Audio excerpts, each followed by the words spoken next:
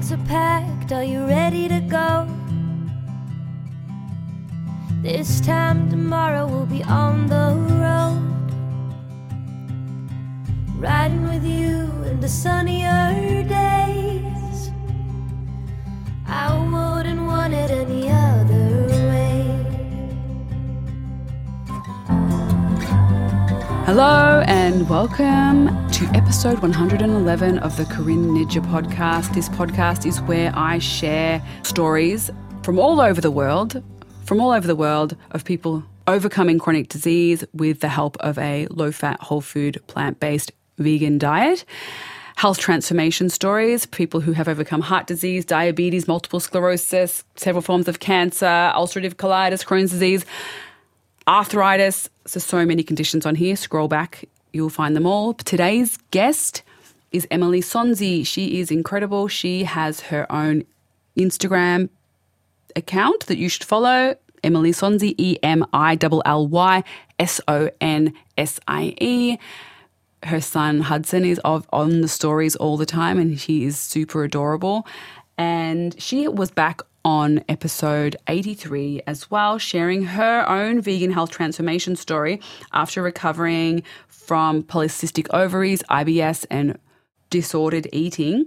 And I loved meeting Emilly back then, and then we realized we lived close by, and now I am forcing her into a friendship. But she is here again today because my lovely friend Emma has a beautiful, beautiful newborn son, and she was saying, look, I would love, well, she didn't say this. She just asked if I have any episodes about raising vegan kids. And I thought that is a great idea. So here is one. Today, Emilly and I are going to be talking about our own experiences, part interview, part just chat, which most of my interviews are, just chatting about raising vegan kids and how we find it, how we navigate it in a non-vegan world.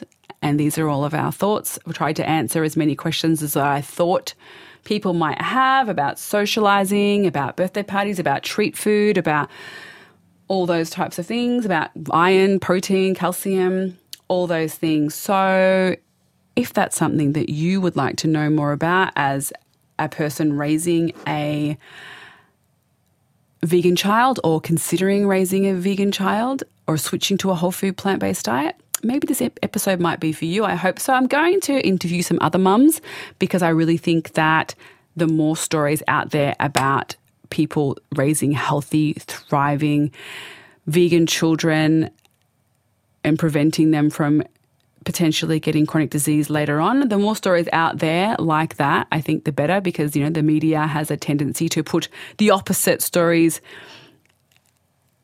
out everywhere in the world, and those stories are they've never not been clickbait stories that are designed to scare people away from veganism. And when you look past the headline for a moment, even for a quick glance, you notice that those parents have myriad other issues going on that are far greater than their vegan beliefs. Often they have significant mental health problems, other things going on that have led to their child being neglected that are unrelated. And as someone who has worked in child protection before, I literally saw thousands and thousands and thousands and thousands of cases because I was working in statistics and in intake, and I never ever saw a vegan child come through in all of my, it was only a short stint, but I mean, I saw so many cases, and there was many cases, and they were all from non-vegan parents, and I never had a vegan. It wasn't like child protection just full of vegan neglect cases. There was literally none in all my year and a half that I worked for child protection, and all the other cases that came through were from non-vegan parents. Not often to do with diet, but there were lots to do with kids being drastically overweight and obese and overfed on a junk food, sad Australian diet, high in fat, meat, eggs, dairy, processed foods, sugars, salts. So this episode is to just talk and introduce you to another woman, Emilly Sonsie, over at Instagram. You'll see Hunter, her beautiful Hunter, and all the foods that they eat every day, so that you can, if you are a vegan parent or a aspiring vegan parent, you can have some positive vegan messaging in your world about how and what it looks like to raise healthy, thriving vegan children. So without further ado, I hope you enjoy our conversation, and I'll see you at the end of the episode. Bye. Hello, Emilly Sonsie, and welcome to the show. Thank you so much for having me, Corinne. Well, it's actually welcome back to the show because you've already been on here sharing your amazing stories of recovery from endometriosis, polycystic ovarian syndrome. Yes. And more for me, it was more about eating disorder and overcoming disordered thoughts and patterns. Yes, that's right. And what number was that, your episode? Oh, we'll have to scroll. I'll put it in the show notes so everyone can find it. But I loved that episode, and your story is really powerful, and we made lifelong friends. That's it. That's what we need. That's what we need, more of a whole food, plant-based, vegan mama friends. And that just connection. Exactly. And that is why we're here today, because I felt like, actually, I should go to the real source. The source was a friend of mine, a new mum friend of mine named Emma. Hi, Emma, if you're listening. She wrote to me and she said that she would love, because she's a new mum, a vegan mum, she would love episodes about raising vegan kids. And I thought, yeah, that's a really great idea, because there are more and more vegan kids out there, and people are switching to a whole food plant-based diet, or they're already whole food plant-based, but they're nervous about having a child whole food plant-based and what that might mean, and the pushback from in the media and in their families and friends and peer groups about potentially putting their child's health at risk. And so I thought, yeah, that's a really, really good idea. So I'm going to get some of my favourite vegan mamas on the show to talk, just to chat really about, not so much an interview, but a conversation about raising vegan kids. So today, Emilly is the very first vegan mama. We're going to be talking all about her beautiful son, Hunter, which if you follow her on Instagram, you'll know. But if you don't, definitely go follow Emilly Sonsie. I've mentioned it in the introduction, and it'll be in the show notes, and it will be mentioned at the end. But Emilly with a double L. That's it. Sonsie on Instagram, Facebook, everywhere. Just mainly Instagram. Mainly Instagram. And yeah, her page is so wonderful, and I love all the bits that you share. Stories are my very favourite. Thank you. I love getting my dose of you and Hunter and Michael in the morning to start my day. Share his smile with everyone. Yeah, it's so beautiful. And yes, we're going to be talking about all of our favourite questions about raising vegan kids. So let's get started. Let's do it. So, Emilly, you have 2-year-old Hunter. Yes, 2.5 now. Oh, my goodness. And as everyone who's listened to this podcast knows, I have 8-year-old Iggy and 4-year-old Theo. And yeah, I guess I see often, you get the clickbait articles about, vegan kid malnourished, and people tag you in it if you're a vegan, or they post it to their page to prove that being vegan is impossible and dangerous for children. And it gets shared so many times because it is such a title. It's so frightening and jarring and whatever, and everyone loves to get those kinds of articles confirming their beliefs and their fears about veganism. And yeah, I love having people like yourself out there who are giving an opposing viewpoint. So what made you go vegan in the first place? How did it start for you, for people who haven't listened to your original episode? So for me, it was all from a health perspective to begin with, and I had a lot of digestive and gut health issues, and that happened actually just after Hunter was born. So I wasn't vegan when I was pregnant because I didn't even really know that it was a thing. And I wish I did. But basically, once I found this information, I read and absorbed as much of it as I could and realized that it would really help me and my gut. And it did. It made a really big impact on me. And then, as I think is what happens with a lot of people, we all start from a certain pillar, whether that's health or environmental or ethical reasons, but we do tend to connect the dots for all the other aspects as well. So I started to realize the impact that eating animal products was having on the environment and how removing them from my diet could assist that. And especially after having my son, I want there to be a beautiful planet for him to inherit once he grows up and once we're no longer here as well, and for potential grandbabies, etc. And then also connecting the ethical. So I would never have called myself an animal lover in the past. Like, I like dogs and, your typical domesticated animals, but I really started to understand what was happening in factory farming, and there's just no way that once I knew that information, I could ever put animal products back onto my plate. And then that happened. It was about a 3-month transition for me, and then it was pretty obvious that I was going to be raising Hunter vegan, and it was very, very exciting that my partner, who was not vegan at the time and is now, but he was always very supportive of that choice. He just had to, I suppose, to do his own journey into unlearning the information that he'd been brought up on and that was culturally and societally expected of him. And now we're just a happy little vegan family, not causing any harm to anyone. Beautiful. So with Hunter, was he vegan when he started his first foods, or did you have to switch? Yeah, no, he is, besides a little sneaky bit of dog food that he may have eaten out of the dog's bowl, he is 100% vegan through and through. Gross. Very.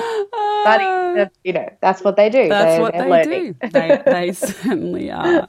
Oh, the gross things kids eat. Oh, it's alarming. So what was his first food? His first food was sweet potato. And I know that because he stole it off my plate, and I wasn't going to start with solids yet. I think it was just over 5 months, and I was going to wait until the 6-month window hit, but he started reaching for it and started wanting it, and it was just fun, so we just went with it. I've always followed his lead in his developmental cues, so we started there, and we did baby-led weaning with him, so he ate exactly what we ate and kind of exactly how we ate it. I just made sure, obviously, the pieces he wasn't going to choke on and hurt himself when trying new foods, but he would just hold the foods and feed himself, which was really fun. A lot of mess, but a lot of fun.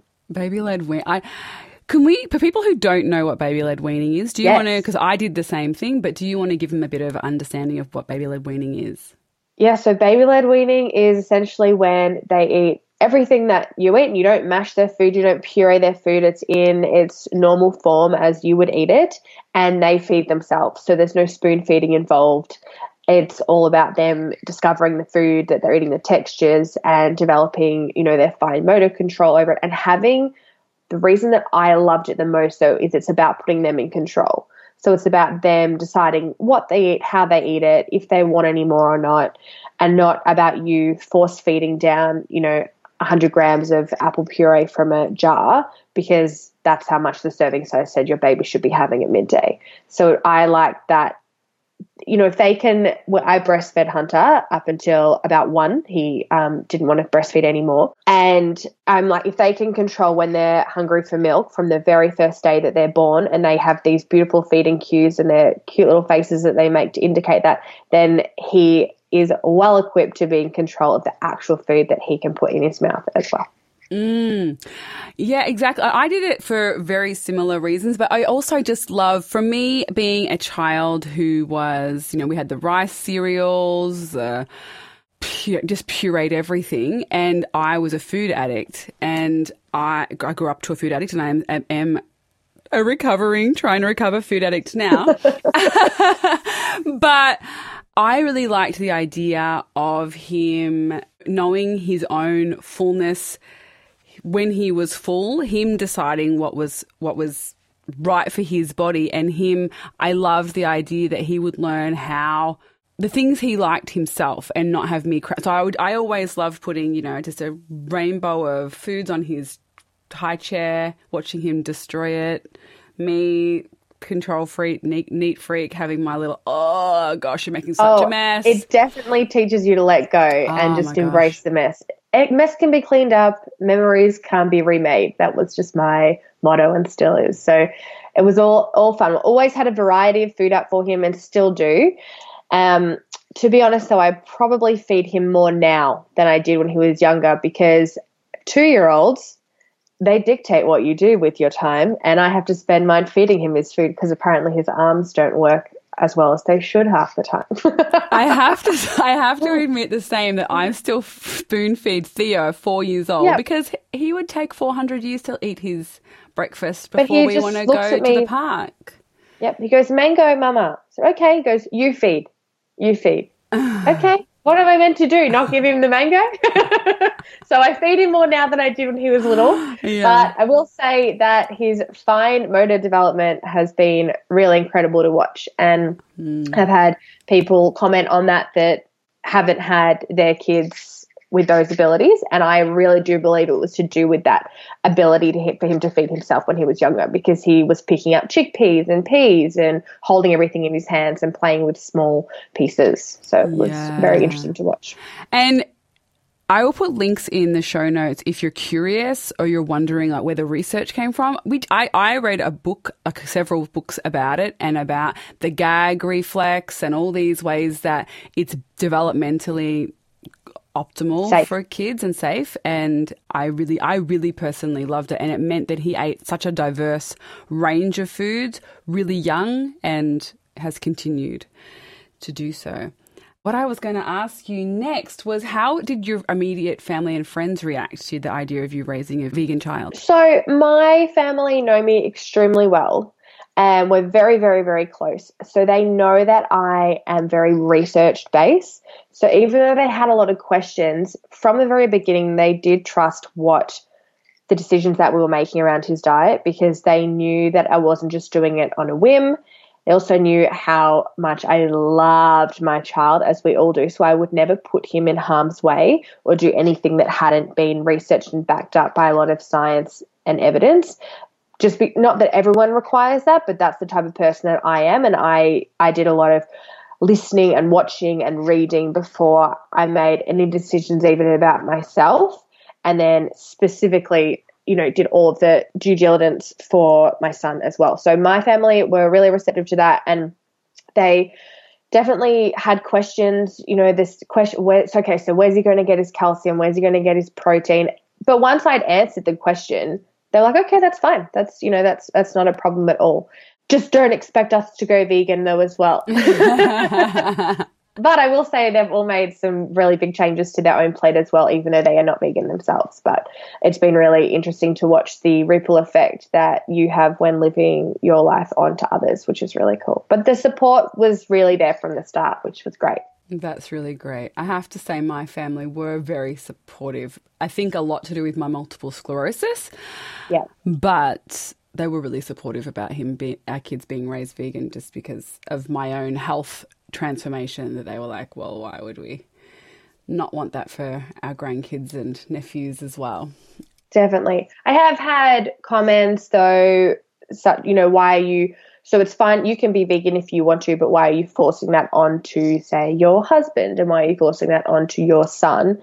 And for me, it was never about looking at it through that lens.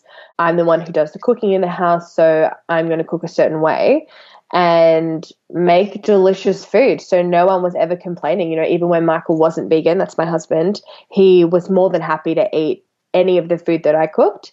And then he just slowly connected the dots on his own time frame.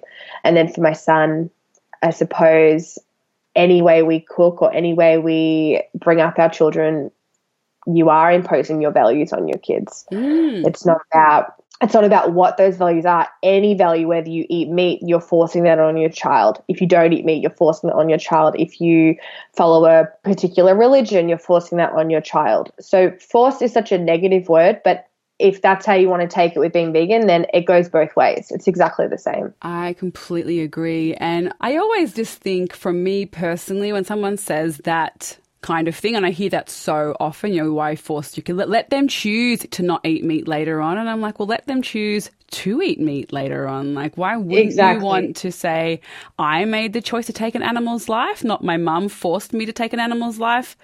Yeah. When I was a kid, and I wish I never had to, like, if I could say I never took an animal's life. Oh, that would be the dream. That would be a dream for me. So I think that for me, I would always want, and I think most kind, compassionate people would wish to have never harmed an animal over having been given the choice to not harm them later on. Definitely agree. Yeah. Well, I mean, obviously, if you're not vegan and you're listening to this and you're like, shut up, lady, I apologize. But I mean, for me, that is my value. My value is kindness and compassion to all. And I, personally, from my child, I think I'm going to let him choose when he wants that karmic, to make that choice that has a ripple effect to animals and the planet later on himself. Now, I wanted to also ask you what his favourite foods are, your son's, and I'll tell you what my sons are as well. He is an absolute fruit lover through and through. So currently gold kiwi fruits. He had about 6 the other day. Passion fruits, mangoes, they would be his top 3 at the moment. But then in terms of savoury, hummus, and all the hummus and avocado. So he's just typical vegan. Hummus, avocado, and fruit. I mean, that's really all you need in life. I do feed him more than that, but if he could choose, he would just live on that all the time. And dates. He is a big fan of dates. He's got a sweet tooth. So it is really fun to watch him to love it all and enjoy it. And it's such a vibrant food. It's how can you not? And I think that's exactly one of the things I loved reading about was how, we're an animal that can see all these colors. A lot of, like dogs, carnivores don't see all the colors that we see, whereas herbivores, we see all the colors of the fruit, so we can identify fruits and the colors, and we have all these senses on our tongue so we can taste all these fruits that other carnivores, don't have.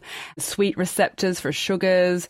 We have all of those because we're meant to be eating lots of fruits and vegetables and colourful antioxidant-rich foods. And I love seeing kids just, I love seeing videos of Hunter with all those fruit bowls and smoothie bowls and all that rainbow food in front of him. You can just imagine being a child getting that. Yeah, we talk in colour. So like I said, what smoothie do you want? He goes, a pink smoothie or a yellow smoothie. And we just experiment with different flavours and get a whole lot of nutrients into him at once that way too. And I think this is like as Dr. Furman, I'm sorry if I'm making a lapse. I haven't got his book in front of me, but there's so many Joels, that Dr. Joel and Dr. Joel, Khan and Furman. I always get those two mixed around, so I apologise. But nutrient density, and I think that people, when they look at I think there's like 2 vegan children neglect stories that always just come back and back and back into the media over and over and over again. And those children ate like nothing, no food. They weren't vegan. It wasn't a vegan diet. It was a starvation, neglect diet that was damaging those children, which there are many, many children across the world who are having meat diets where they're also being neglected. It's just that it's clickbait once it's got the title vegan to it. So, vegans can have mental health problems as well and neglect their children. Yeah, definitely agree with that. And I've had those articles pointed and thrown my way as well. And, fears around Hunter developing these, neurological disorders from them and developing, bone density issues. And you have to actually read the article and not just the heading and understand that these are really neglectful parents, whether they're vegan or not. They just happen to be vegan. And there are, unfortunately, hundreds of families, that are also neglecting their children, but they're not vegan, so it's not getting mentioned because it's not going to have the clickbait that the media outlets are wanting. So it's really easy to get caught up in the headlines. And what it also does is I find it creates fear. And when we create fear, we don't change because it's too scary. And we also don't have 8 hours in a day to just go and sit down and research all the information that we need. So if someone says it's bad for you because of this. We go, okay, well, that's all I need to know. Too scary. I'll stick with what I know and I won't make change. So they succeed. Those articles succeed in doing that. So you do, be more careful about what you read and actually read the information. And just think about who profits from that headline. I think that often when I look at research articles that come out, I think if just by looking at it, I like to question who is the one who benefits from people believing this story. And often if you follow the money trail comes back to animal agriculture, benefits from stories like this coming out and scaring people to continue eating meat and dairy and eggs, which many of those foods are linked. We know from this podcast and from all the doctors that have come on this show and all the research that is out there now that those foods contribute to chronic disease, heart disease, cancer, diabetes, all of those conditions, which there should be many articles talking about that, but there is just not. Now, I mentioned Dr. Joel Fuhrman and I didn't follow it up, but what I meant is like Hunter is eating a nutrient-dense diet. If you follow them on Instagram, he's eating a rainbow of colours and nutrients and vibrant foods. And that is the key to optimal health. And that's why Hunter is thriving and my children are thriving because we just prioritise whole and raw, cooked and raw, nutrient-dense whole plant foods, and that is the best sources of nutrients and vitamins our children can get. Could not agree more.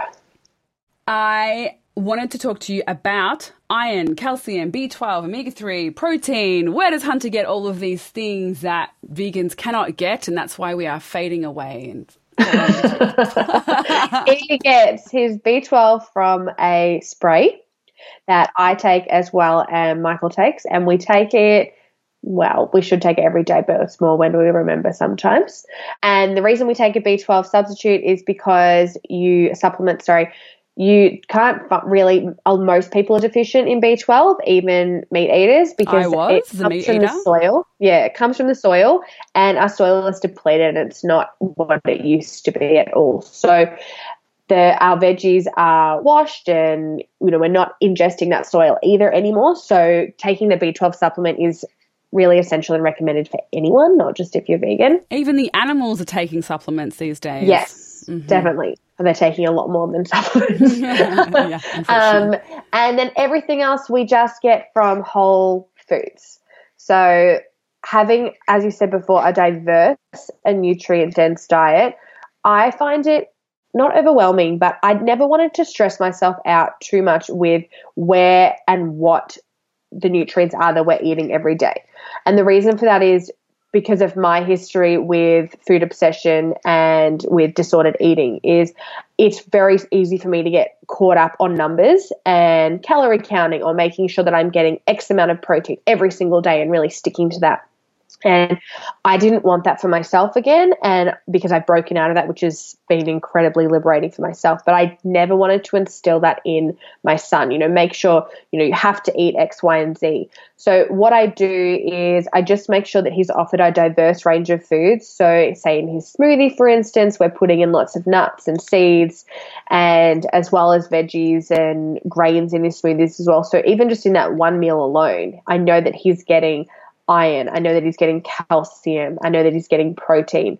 And if you are someone that needs to know specifics, there are apps that you can track it in. There are heaps of amazing resources that you can find, and I'll mention a few later. But for me personally, after doing all the research in the beginning and listening and learning, I realized that if you just ate a diverse range of plants, and, that includes your nuts, your legumes, your grains, your fruits, your vegetables, then you are going to get an adequate amount of everything. And watching Hunter grow and learn and thrive is really all the proof I need of that. I don't need an app to tell me that he's hit his calcium needs or that he's hit his protein needs. I'm just watching him grow, and it's been incredible to see him thrive so much. Yes, and I'll link some apps in the show notes, but one thing, if you go back and listen to, now I'm not sure which one of Natalie Woodman's episodes it is, but she talks in that about, I always think maybe it's not even in an episode. Maybe it's just that Natalie and I were talking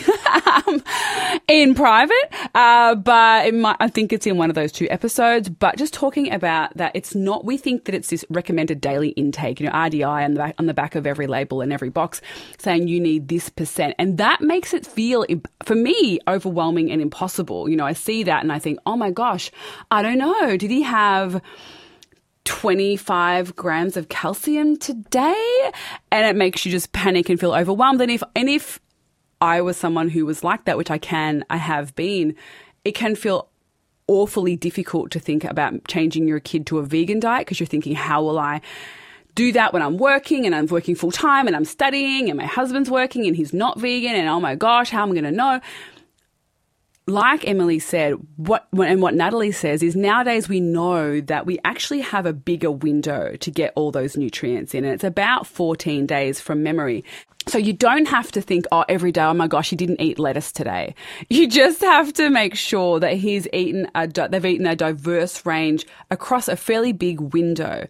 And especially like think about a toddler age when they really can be quite fussy and difficult and they might only want to eat potato for 1 whole day or 2 days and you're thinking, oh my gosh, I've only eaten potato and hummus today.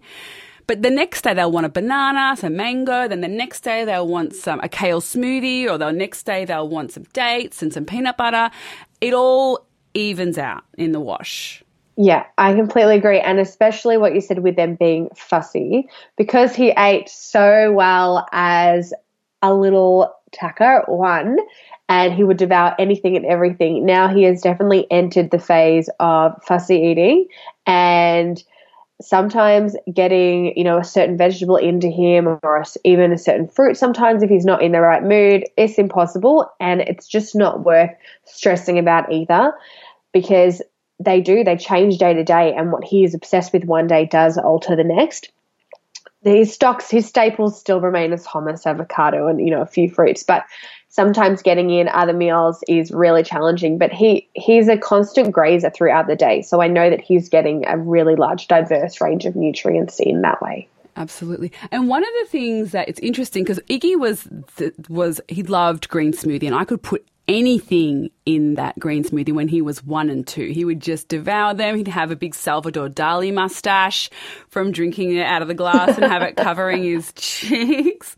And he would eat, celery and all these things. And then he didn't. And I think sometimes it can be 2 things I've noticed with mums and myself is that you assume things that you don't like, they won't like. And so you don't offer those things because you think, and then if you do offer them, you make a face like, I hate this food.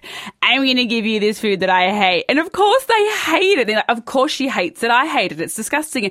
But then if I fake that I like a food and give it with a smile and a nice face, then they'll be more curious and open to trying it with an open mind rather than having this, my mum's giving me this food with a repulsed face. Like if I gave her, for me, I don't love okra. I don't love okra. So if I handed it to Theo and went, try this okra, while I'm liking, of course he's going to have, but if I just give it to him with a neutral face, they just go in with their own curious minds and he might like it or he might not like it. If I go, I don't like salads that much. Like I do eat lots of them, and I make really good ones, but like the plain salads with just iceberg and big chunks of tomato and lettuce that like my mum and dad make. Sorry, mum and dad. I don't love them. I prefer to have a big Buddha bowl salad with seeds and pumpkin and just a rainbow of everything, and then I'm in heaven. But if it's just a boring salad with no dressing and it's made from sadness, I'm not going to like it. But then my kids, like Iggy now, I'll think, he's not going to like salad because, it's a grown-up kind of thing for grown-ups to like. But he freaking loves them. So don't just assume that it took you 40 years to like salad, so it's going to take your kids 40 years. Like they will like things that will blow your mind. Iggy will eat a whole salad if I just put some balsamic on it, and I would never expect that. Or some lemon juice or some hummus or mix in some avocado chunks or whatever. He'll eat a giant bowl and ask for a second, and I'll be thinking, oh my gosh, I should have offered you this 4 years ago. Why didn't I? Always assume they're going to be better than you because they're better than you. Kids are better than all of us. They're amazing. But yeah, looking at that from the curiosity lens and allowing them to make up their own decision on what food they like and what food they don't and how it feels inside of their tummy, I think is really, really powerful for them now, but also as they grow and mature as people and adults. It's a wonderful thing that we can teach them, is to trust their own taste buds and trust their own instincts. So we are very relaxed about, food rules in our house. We eat on the couch because that's where he wanted to eat. And if he doesn't want to finish his dinner, he doesn't have to finish his dinner. I didn't ever want to put pressure on him for him to have to eat all the food on his plate. I want him to trust his own body receptors and really understand how he feels after certain food. And we talk about it all the time, how did that make you feel? And he's only 2.5, but he does have a good understanding already. And he went through a really big phase of eating, pickles, but he wanted pickles and peanut butter. I mean, that is a very weird combination that I would not recommend. It's like he's a pregnant lady. Yep. But that's what he wanted to eat. So, okay, he liked it. It's, just let him experiment with the food and figure out what's not nice. Same with things like raw vegetables that I would never, ever eat raw. I would always cook them. But as I'm cutting them up to cook, he wants to chuck them in his mouth and have a bite. And I'm like, oh, yeah, give it a go. And then he'll go, oh, not nice, or he'll say, oh, okay. But it's his decision. It's his opinion on the food, not me dictating to him how he should feel about it, which I really like, putting him in control of anything. Yeah, it's really powerful. I think that's a really, really nice thing to do. And I've been similar with us. And I think talking about food and where it comes from and what it does at dinner for our family. For me, I did not know about food until I was a grown-up, and I like to talk to the kids about what this food comes from, who grew it, where it came from, if it's organic, if it's not organic, what does it mean if it's not organic, like what's on it if it's not organic, and is it packaged? Does it come in a wrapped plastic bag? Did it, I like to talk about these kind of conversations and what it does inside our bodies. When Iggy, now I'll say to them, like, for instance, I'm terrible and I'm a contradiction as far as I keep thinking, oh, well, he's never tried this jelly bean that it's at the chemist and it is vegan. Maybe he should have a go of it, because I don't want him to rebel when he's old and just be eating jelly beans for a year because his mum never let him have any jelly beans. And he's an 18-year-old jelly bean addict. So I let them have jelly beans, and Theo got a headache straight away from them, and just talking like, this jelly beans, like they're at the chemist. He's like, but the chemist is where you go to get health food, health supplements. And I'm like, this is where people go who aren't vegan. Because I don't need to go here unless it's a very rare occasion. Like the other day I needed some cranberry supplements, but that's about it. Yeah, but I gave them to him and he felt sick, and we talked about, he ate them, and like you said, we talked about how did that feel in your body, and Iggy's like, they taste amazing. And I mentioned Dr. Goldhammer, and I said, he's like, I love them, I want them so bad. Like when he was eating them, I love them. And I just said, have you ever said that about broccoli before, or a carrot, Iggy? It's because you're addicted. It's because this food is crack food. It's a drug.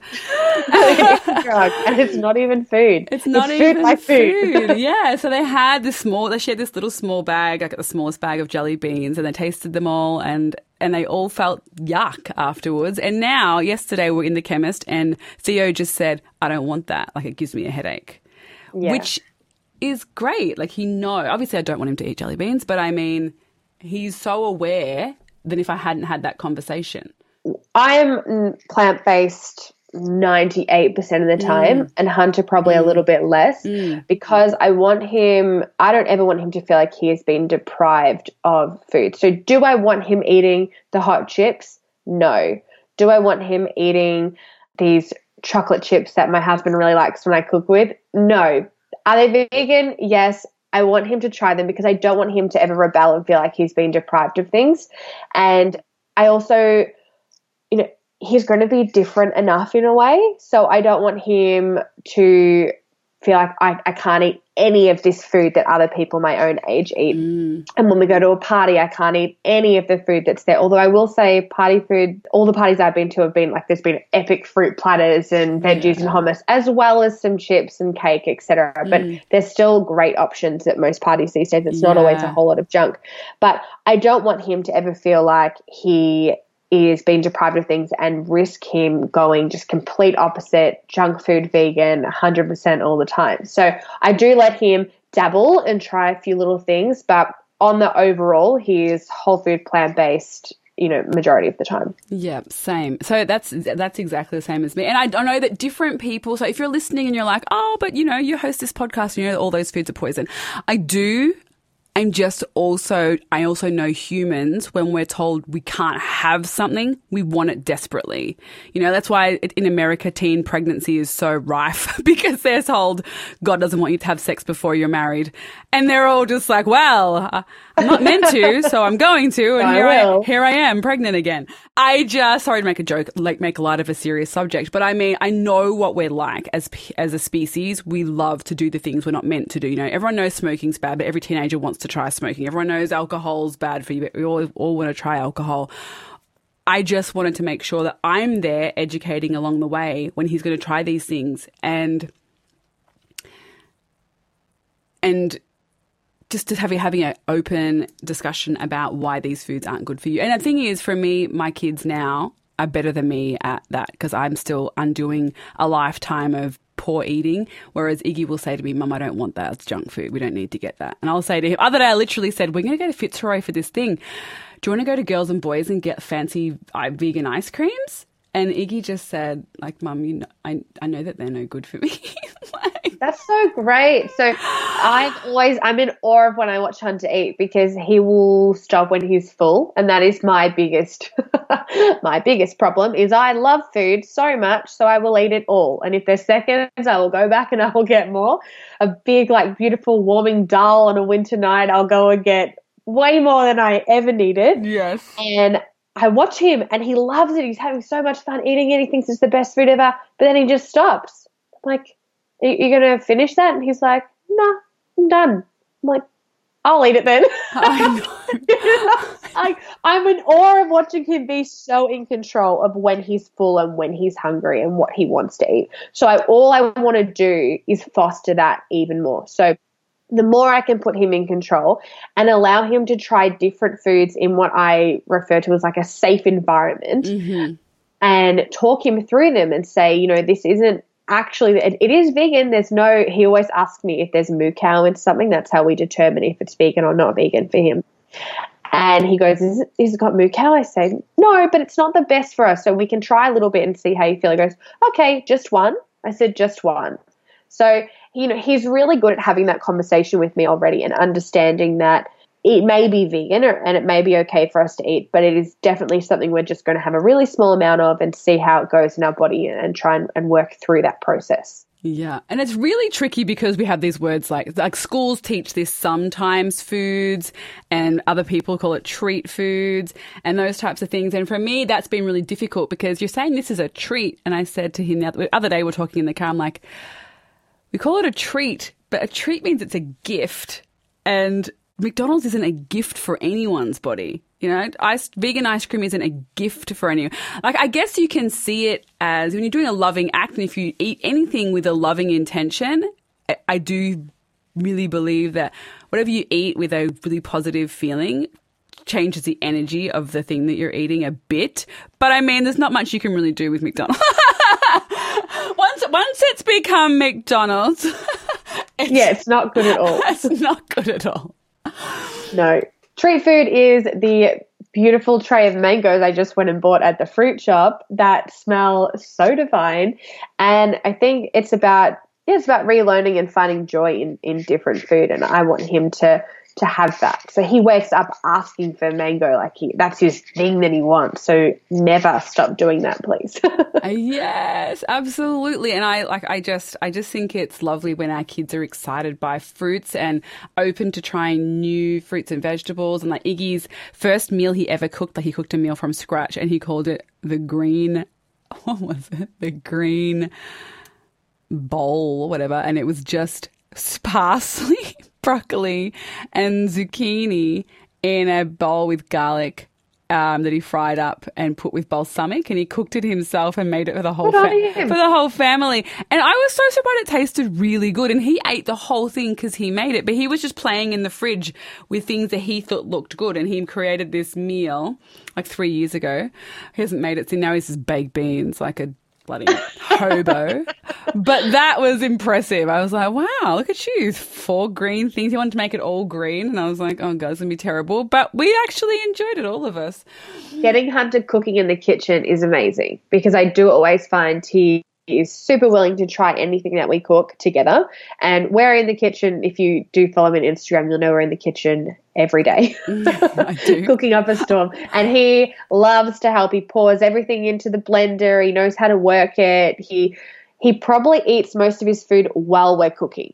And then the meal will be done. And I'm like, do you want any? He's like, no, full. I'm like, okay, that's because you ate half the batter as I was making the muffins, or you ate, all the avocado as I was making the guacamole. So he likes to be involved in that. And I'm not going to tell him he has to wait until dinner. If he's hungry now and he wants to try it because it's exciting, then he can go for it. And he can just be a part of mealtime, even if he's not eating at mealtime. Yes. And I love that. I think the 2 things that I found the best is getting kids involved in the kitchen. So my kids have always helped with juicing, with smoothies, Loves juice. With cutting up vegetables. I've got them as safety knives and they're just chopping, and even though their chopping looks yuck, I don't like their chunks, but fine. They love it.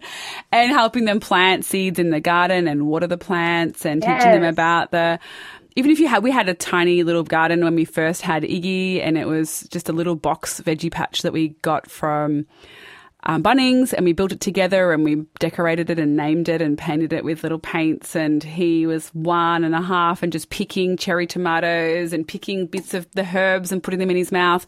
It's just such a great way to get them to understand different textures and flavors and explore a plant-based diet through a different way. It's invaluable. Absolutely. Now, I want to talk about parties. I think a lot of parents get, and for me, that was a big thing when you've got a little 2-year-old and they're going to their first birthday parties and their first things with non-vegans. I remember my first one, I took a cooler bag and I was so nervous about cake time, and I was so nervous about the junk food because didn't want to be there hovering like a helicopter mum saying, don't touch that, it's not vegan, la, la, la.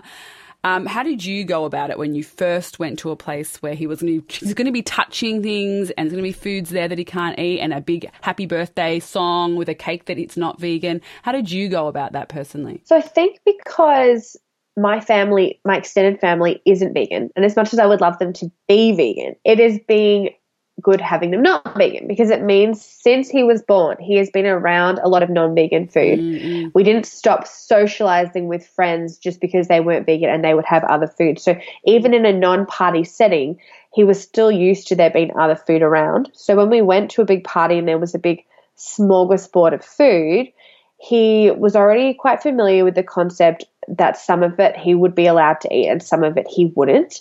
And he asks me now, so I said before, he'll actually come up to me if he finds a bit of food he doesn't recognize, and he'll say, moo cow, and I'll either say yes, and he'll say, oh, other people eat it. I said, that's right, other people can eat it, and he'll go and put it back. Or he says, okay, Hunter, eat it, and off he goes, and he eats it. Or if I mentioned before, if it is junk food, I say, it's no moo cow in that one, but just have one because it's not very good for our tummies. And then we go down that path as well. So he's really, really great. He does associate parties very strongly with cake. We're going to a party, cake at the party, cake. And I've never actually brought a cake substitute to a party. I've just let him navigate it with him if it is a suitable one that he can eat, and if he isn't, because he is going to be in situations where he can't eat everything. And some people might think that that's really mean that I'm not bringing like a cake that he can enjoy at the party. But I am also of the opinion that parties aren't just about the cake. There is so much more value at the party. He's seeing all of his friends and he's playing, and there's still going to be fresh fruit. If he misses out on the cake, that is not going to ruin his day. And he's just going to have to live with it. Sometimes there isn't food available that we can eat. And I think it Michael Fields, if you're listening, I'm going to mention Andrew Taylor. I think that it's, again, like when we have this big focus on the cake, it's like Andrew says, we're making food the biggest exciting extravagance of this event, and not, like you say, all the beautiful things you're having with your family and friends, all the interactions you're having, all of the love and joy and connection that you're spending with your loved ones. We're making it about a cake, and you see kids, and I do think that for me, that kind of message has this: food is the thing, food is the joy, food is the thing. And unfortunately for me, that opposite was true. Food was the suffering, the misery, the multiple sclerosis, and the obesity. Yeah. So it's all about creating a positive environment around food, but not making it the focus either. So I want him involved in cooking, but why are we cooking this? We're cooking this because we can share this food with Nana and with Papa, and we can go and take it there. And he's like, oh, Nana, try this. I said, yeah. So he loves to bake food for other people and give it to them and see the joy that it creates for other people as well. So it's all about connection. And I hope that just by doing those small things and not focusing on the cake at the parties, that he understands that even though food's purpose is to nourish us, it has a much larger purpose, in my opinion, which is to bring us together. And it's about sitting down to a meal together, whether we eat it or not, because we're having a fussy day, we're still going to sit down around the couch or the table or outside, wherever we are, and just be together in that moment, uninterrupted, and enjoy some food and each other's company. I love that. And I think that for most of us, it takes our whole it's what I love about raising vegan kids is talking about, is that dialogue and that connection to the food and to each other and to what the real purpose of food is: to nourish our bodies, to connect with our loved ones, to share with our family and friends, rather than food being this, like, this is the source of the joy that I have, and everything else is superfluous around when I'm going to eat next and what it's going to be. Definitely. Did I use superfluous right then? Because I can't answer that because I'm not sure. Orangie, if you're listening, let me know. But I'm going to leave it in. In my mind, it means they're inconsequential things and food is the only important thing. That they're the things around the food. I would agree. Superfluous. They're kind of just... Ask me about vegan food, Corinne, not about the English language. I'm sorry, everyone. Yes. So I love that. And I do think that if you have questions about if you're listening to this podcast, then you're with us in being one of the 1%. And we have access to the internet. So if you have issues with calcium, B12, all of those things, I highly recommend looking at nutritionfacts.org for your answers. There's heaps and heaps and heaps of information about raising kids, where they're going to get the vegan, where they're going to get the calcium, B12, omega-3, and why they need them, where they're going to get their vitamin K2. All of those things are there. There's a heap of episodes of this podcast with nutritionists, doctors, and other experts who can talk to you about your nutrition-specific concerns, because I know that they exist, because I definitely had them when I was, especially with Iggy, because he was my first, and I was petrified that I was going to be doing him some monumental damage to his development, his brain development, his bone density, his everything development. He is now the tallest in his class. He is second fastest in his class. He's always running and playing. He's super. I think because my brother had muscular dystrophy and couldn't walk and couldn't run and couldn't play, I do find it just wondrous to see my vegan son, who people say are weaker and not as fast and smell like cabbage. I love seeing how fit and strong he is. And I think my parents do as well, obviously, because of watching Brett not be able to do those things. So I love seeing kids like Hunter and the kids who come to vegan potlucks at my house or at vegan playgroup, just running and playing and looking so vital. And they're the voices that I want to see more of in the media, stories like Hunter's out there. Now, before we hang up, I have 3 more things I want to ask you about. One is, what are your favorite vegan resources? Yeah, so you just mentioned Nutrition Facts, which I love because it's video content and audio content. And sometimes when, you're running after kids or you're trying to change things, chucking, some headphones in and listening is better than reading. But I will also say Raise Vegan website. was really great, and they had some really amazing blogs, and they were all researched as well, and some weren't. Some were more just opinion pieces from other people, but I always found that quite insightful too, just to learn about how other people were doing things in their own life. And they're not necessarily in terms of raising kids. There is some facts on there, but the Plant Proof podcast is another great podcast. It has some excellent resources too, and about where you can get all your nutrients from, and calcium and protein and everything that you worry about or wonder about. So they're probably the three that I go to. But besides just wanting to know more and learn more now, I'm just very confident in the decision that we made to go vegan and to raise Hunter vegan. So I'm not necessarily researching that information anymore. That was just where I went at the start. Yep. I love all of those places. Hi, Simon from Plant Proof podcast. I love that podcast too. It's really, really, really good. Although he makes me feel like a hack. I feel like. No. I don't know. Simon's so polished and clean and great, and everything looks beautiful. So yeah, I feel like a hobo who fell out of a bin side by side with Simon. But in that, I don't feel bad about it. It just makes me laugh. I find it just comical and amusing to me. There's room for us all. There's room for us all.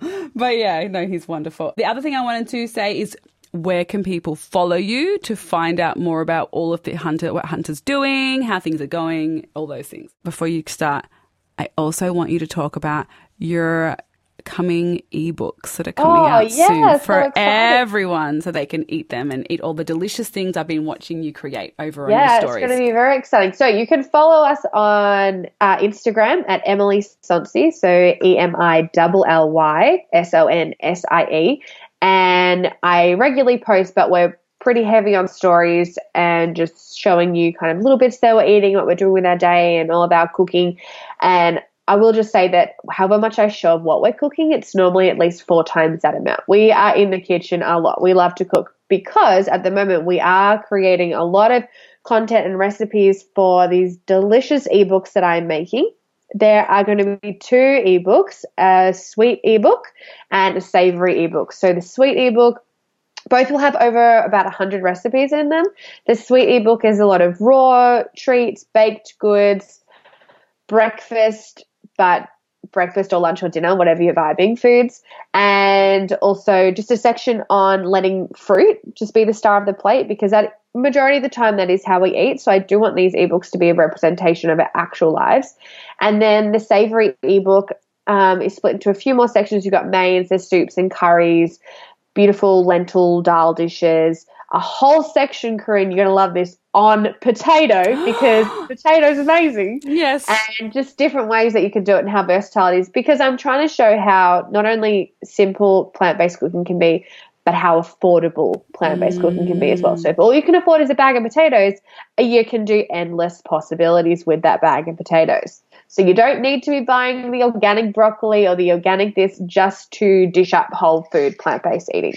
So, but if that's what you want to do, by all means, buy organic broccoli, because that's also great. But potatoes will get you far. There's also a whole section on dips and crackers and finger food and Buddha bowls. It is going to be delicious. And you heard it here first, folks, but there is going to be a third one, which is going to be really exciting, that I haven't put on my Instagram, but I'm doing a special Christmas ebook. So when they'll all get released at once, and then if you purchase both the savory and sweet, I'm just going to give you the Christmas ebook out of the kindness of my heart, which is going to be a beautiful menu for your Christmas day, which is really about letting plants be the star of the show, but that will work alongside any potential meat dishes that you will have with extended family, because you don't want to put anyone offside. So it just means that everyone can kind of love the food, but you're still catered for if you're going to a Christmas event, which will be great. That is so exciting. I cannot wait to get all of my copies and send them. We have a Christmas shared messenger thread that we have for Christmas. It'll go down well. at our house. So I'll be sending through all the recipes and I can't wait to try them all out with my brother and my family. I'm really looking forward to it because every year you want something new to try and exciting. So it's always good. I always love getting new recipes for Christmas Day. Sometimes they're hits, sometimes they're misses. Well, these will all be hits. I'm just putting it out there. They're all winners. They've been tried and tested by meat eaters and by vegans and by everyone. Babies, adults, they're all loved. I cannot wait. Now, I'm so excited about your book. So everyone, the links, Thank you. They're coming out in... The plan is to release them 1st of December, but knowing me, I normally do things a little bit earlier than my actual deadline, so I'm aiming for mid-November. So soon. Mid-November, and if they follow you on Instagram, they'll get all the information about when it's going to be launched. You'll get all the information there as well. Yep. For sure. Awesome. So make sure to follow her so that you know when they're coming out. And lastly, what would be your 3 biggest tips for anyone who is considering raising their child vegan? Definitely the first one is to find knowledge. Find the information so when people ask you questions, you're confident in how you're going to respond. Because a lot of the time, I think we're very caught up in the fear and the judgment of other people. And if we just do something on a whim, I'm raising my kid vegan, but I don't really know anything about it, then that's when people are going to be, oh, she's neglectful, or she's doing this with her child, she doesn't know what she's doing. But if you can back it up with just some basic information, a couple of veggies where they get calcium from, a couple of, ingredients where they're going to get their protein from, etc. The second one would be to start building a community around you, and that's either in an online space or physical, because if those people, you don't know anyone that's vegan, but if you start connecting with people online, you can start to realize, because it can feel quite isolating, I suppose, if you're the only person you know who is considering making this change in your life. So do reach out to other people. We're nice people. We want to talk. We also want to build a bigger community around us. So if you reach out to anyone, then that's always going to be great. And then lastly would be, don't take it personally. I think when people criticize or make negative comments towards the choices that you're doing, because they have learned the same information that you grew up with, and they're on their own journey to potentially unlearning it or never unlearning it. So it's not really about you. What people think about you is none of your business. It's their perception on things. So try and not take it personally and have confidence in your parenting skills, because no one knows your kids better than you. I really love that last one, and that's one I haven't heard before, and I think it's so valuable because it's so easy to take things personally. It's so easy, so I think that you're totally right. It is their own stuff and their own perception of you, and it is none of your business what they think of you ultimately at the end of the day. It just causes you, I talk to my kids about when people are, it's when you say hateful, unkind things, you're the one taking that poison, Definitely. Thank you so much for coming on the show. I love your 3 tips: research, community, don't take it personally. I think that they're all absolutely the tips I would give. And just not to be so hard on yourself. I think as parents, we're often super, super hard on ourselves to make sure that we're doing the right thing, especially because the world feels like it's watching us sometimes when we're raising kids vegan. And we feel really uncomfortable when it's in the media and it's negative in the media. It feels really like it's about, like they're talking about you specifically and your parenting, I find. So taking it, don't take it personally is something that I think can carry over for those things as well, and just be like, I know that this is beautiful for my family and that I'm doing the right thing for my family, for the animals, for my children's health and for the planet. And just when you've done enough research and you have supportive people around you that are also living the same way, raising their children vegan, and they're vegan for the animals or the health or for the planet, it just really, really helps. The more people that I've connected with that share these values of compassion and kindness, the easier it's become for me, I have to admit. I feel exactly the same way. Thank you so much for coming on the show, Emilly. It was an absolute joy. Thank you. Thank you for having me, Corinne. You're so welcome. Anytime. I'll see you soon. Thank you so much, Emilly, for coming on the show. It was so great talking to you. I love having vegan mothers and parents in my life as we navigate this non-vegan world together and raising our children. It's just wonderful and exciting to talk to someone who shares the same values And I know that everyone says that they share the same value of kindness and compassion. And of course, we all do. I don't think there's very many people who, if you ask them outright if they don't value kindness and compassion, would say, yes, actually, I don't. I think most people do, and I don't mean to sound like I don't think that non-vegans are kind or compassionate. I just think that for me, it's a very, very, very strong value where if I can knowingly make the choice between harming an animal or not harming an animal for my taste buds or my fashion or my entertainment or my health, then I will make that choice, always in regards to the best interests of all parties, not just my own. And I hope that doesn't sound like a obnoxious vegan. I guess it might, if you're not listening and you feel triggered by me saying that, like, hey, I'm a kind person. I'm sorry, but for me, when you harm animals and creatures for no reason, you just can't deny that it's just not as kind as not doing that. I don't know how to say it without offending people. If you are triggered, maybe look at what is making you think that I'm an asshole for saying that, because I just don't know how you can harm a creature and say that you're an animal lover, for instance. For me, they don't exist together at the same time. But I do think that I did that. So I'm not beyond it, because I definitely spent most of my life loving animals, believing I was a kind person and making those choices over and over again, out of ignorance, out of habit, out of lack of compassion, out of complacency, sometimes you're so busy focused on just putting out the fires of your life that's the last thing on your mind. And I've definitely been there. I definitely was someone who ate animals for years and years and years. I ate them until Iggy was born, so until I was 31. So I spent 31 years making that exact same choice from those exact same reasons. I was broke, I was busy, I was distracted, I was sick, I was depressed. There's all the reasons why going vegan was the last. I was heartbroken from multiple breakups in my 20s. There was many, many, many reasons why I wasn't in the space to open my heart and mind to veganism and to a plant-based diet. And I know that many people out there in the world are in their own version of them. But for me, once I knew better and I felt ready, then I made that switch and I made that connection.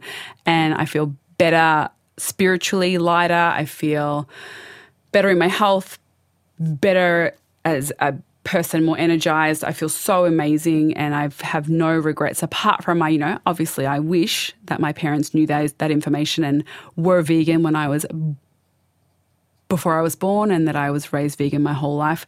That would be amazing, but I can't turn back time, and they are on their own path, eating and getting better themselves slowly but surely. Hi, Mum, if you're listening.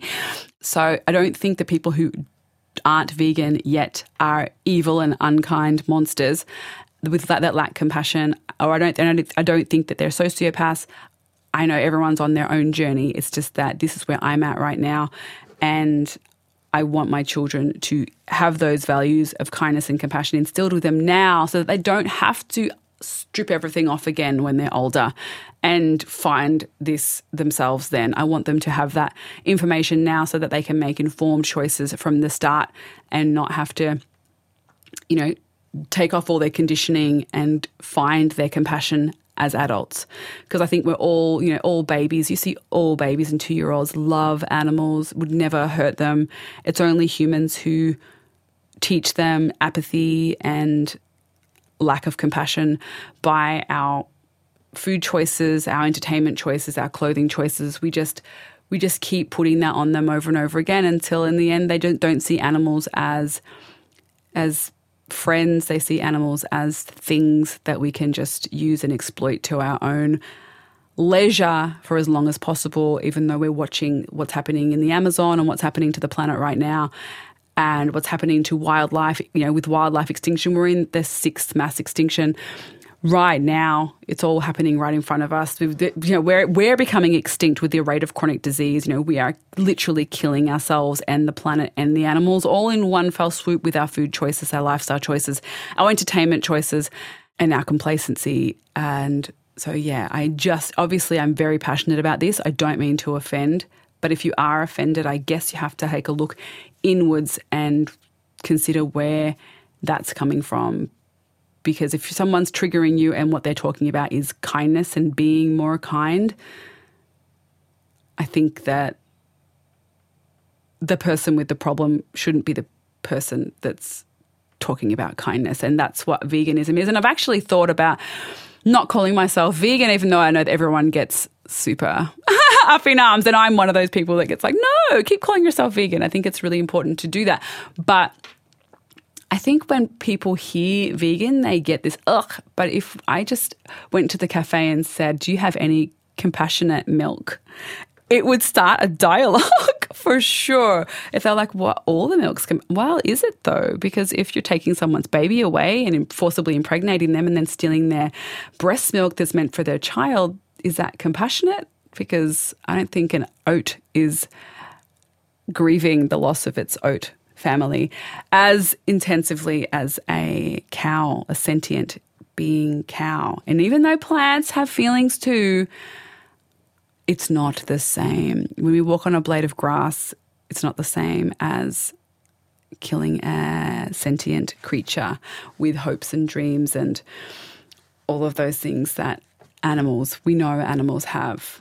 Family, love, connection, all the things that we know animals have just from spending time with them. If you have an animal friend, you know in deep within that they have their own sense of agency, that they are their own creatures with their own purpose. And I don't have any right to decide when that person lives or dies, or if they live in a cage or if they're free. I want them to be free. I know that might be optimistic and wildly impossible in the way we live in today's world for many, many animals and creatures to be, but I think ultimately everyone wants to be free at the end of the day. Yeah, so that's my rambling. But yeah, I just wanted to say that because I know people will get like, oh, when I say that I want my children to learn compassion, because I think everyone wants that, but not everyone's vegan. And yeah, I don't know how to put those two together in a way that's not unpleasant feeling for people and doesn't make people feel uncomfortable. It just has to exist, and the uncomfortableness has to exist, unfortunately, until people make the switch. They need to feel a bit uncomfortable in their choices. And I know Ranjit did when we were vegan and he wasn't vegan. You know, he had that uncomfortable feeling at every mealtime when the children would say, Daddy, why are you eating that? What are you eating? And I would say, he's eating pieces of pig that wanted to live. And that might sound awful, but that's the truth. You know, he's eating pieces of a chicken that didn't want to die, and he was doing that. That's the truth. I'm not going to skirt around it. That's what he was eating, and it made him feel uncomfortable. It wasn't a nice thing because the kids would ask at every single meal, what is it? And I would just say, or he would say, he's eating a piece of a pig's bottom. That's bacon on his plate. He's eating cow's breast milk. And you know how you love breast milk? Well, those baby cows would have loved that too, but they're not getting that breast milk because Daddy's taking it. I'm sorry if that seems like a really harsh thing to say to children, but they didn't take it harsh. They were just like, oh. But Ranjit had to feel that discomfort. And unfortunately, I think a lot of us need to feel some discomfort around our choices because our choices are icky. And I have to feel discomfort around where my iPhone is made and the car that I drive and how much I drive my car. And I have to feel it until I make changes. I have to feel discomfort around my plastic use and when I purchase single-use plastic. And I should feel that discomfort because without that discomfort, nothing changes on this planet. I have to feel discomfort when I buy things online that I might not need, or when I buy junk food, or when I take my kids to things that are less environmentally friendly, or those kinds of things. And I should feel that discomfort because that discomfort is where change happens. So I know that lots of parents never want our kids to feel discomfort. We never want our kids to know suffering, but the discomfort and the suffering from every single guest on this show is where change has happened. We get the heart attack. Change happens. It feels horrible to have a heart attack. The guests on this show were terrified when they get the diabetes diagnosis, when they get the multiple sclerosis diagnosis, when my brother died. It's horrible suffering and discomfort. But his life and his death and his suffering and my suffering and the guests on this show's suffering, that's where the biggest change happened.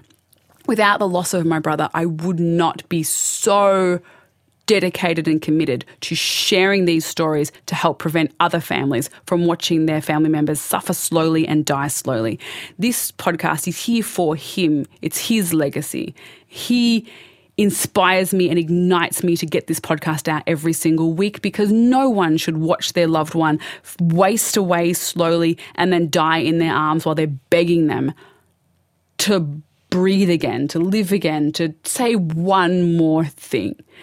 No one should have to go through that. And we are in an epidemic of chronic disease where people are watching their family members die from completely preventable diseases that are caused by processed food, sugar, salt, fat, meat, eggs, dairy, over and over and over and over again. And these industries have so much money, so much marketing. They're paying food scientists to make them super addictive so that our kids, our children, our loved ones cannot get off them.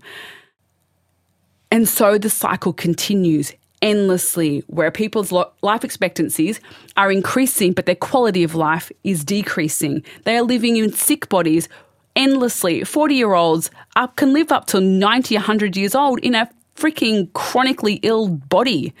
That is not a world I want to live in. That is not a world anyone's loved one should live in. Who wants you to watch your mum chronically ill for the last 60 years of her life? Who wants to watch your loved ones, your husband, your spouse, your children develop heart disease, chronic disease, multiple sclerosis, ulcerative colitis, all of these preventable lifestyle diseases? And when I say lifestyle diseases, it might seem like just semantics, just jargon. Lifestyle diseases means that our lifestyles cause them. They're not just, we're just definitely going to get those. No, it's not genetics. It's just that the few that are genetics, we pull the trigger to set those genes off. We pull the trigger. So the raising vegan kids is about helping to prevent chronic disease for future generations, helping to teach them how to tread lightly on this planet, to teach them how to act with compassion towards animals and other creatures, so that we all can live in harmony together on this earth, and so that nobody has to, watch their parents in nursing homes for 20 years at the end of life care because they just couldn't stop eating meat, eggs, dairy, salt, oil, sugar, and processed foods. It's just not worth it. So my roundabout way of saying that the suffering, the awkwardness that you feel when I say compassionate living means not eating animals, which means being vegan. That awkwardness is good. Feel it deeply. Feel the discomfort, because with each yuck feeling that you get when I say that it's not compassionate, there's a lesson. Sit with it and really consider it and what it means for you. And maybe it won't make you vegan today, and maybe it won't make you vegan next year or next 2 years, whenever, but keep coming back to it, because you feel yuck for a reason, and it's not because of what I'm saying, it's because of what your actions are out of alignment with your values of kindness and compassion. Harsh truths. That was a long outro. I should go, but I just wanted to say that. Thank you, Emilly. Again, Emilly Sonsie, EMILLY SONSIE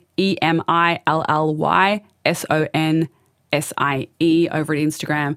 Get her new ebooks. I've watched all of them being created over on Insta stories, and they look so delicious. Thank you, Emilly, for coming on the show. Thank you all so much for listening. See you next week. Bye. Bags are packed. Are you ready to go?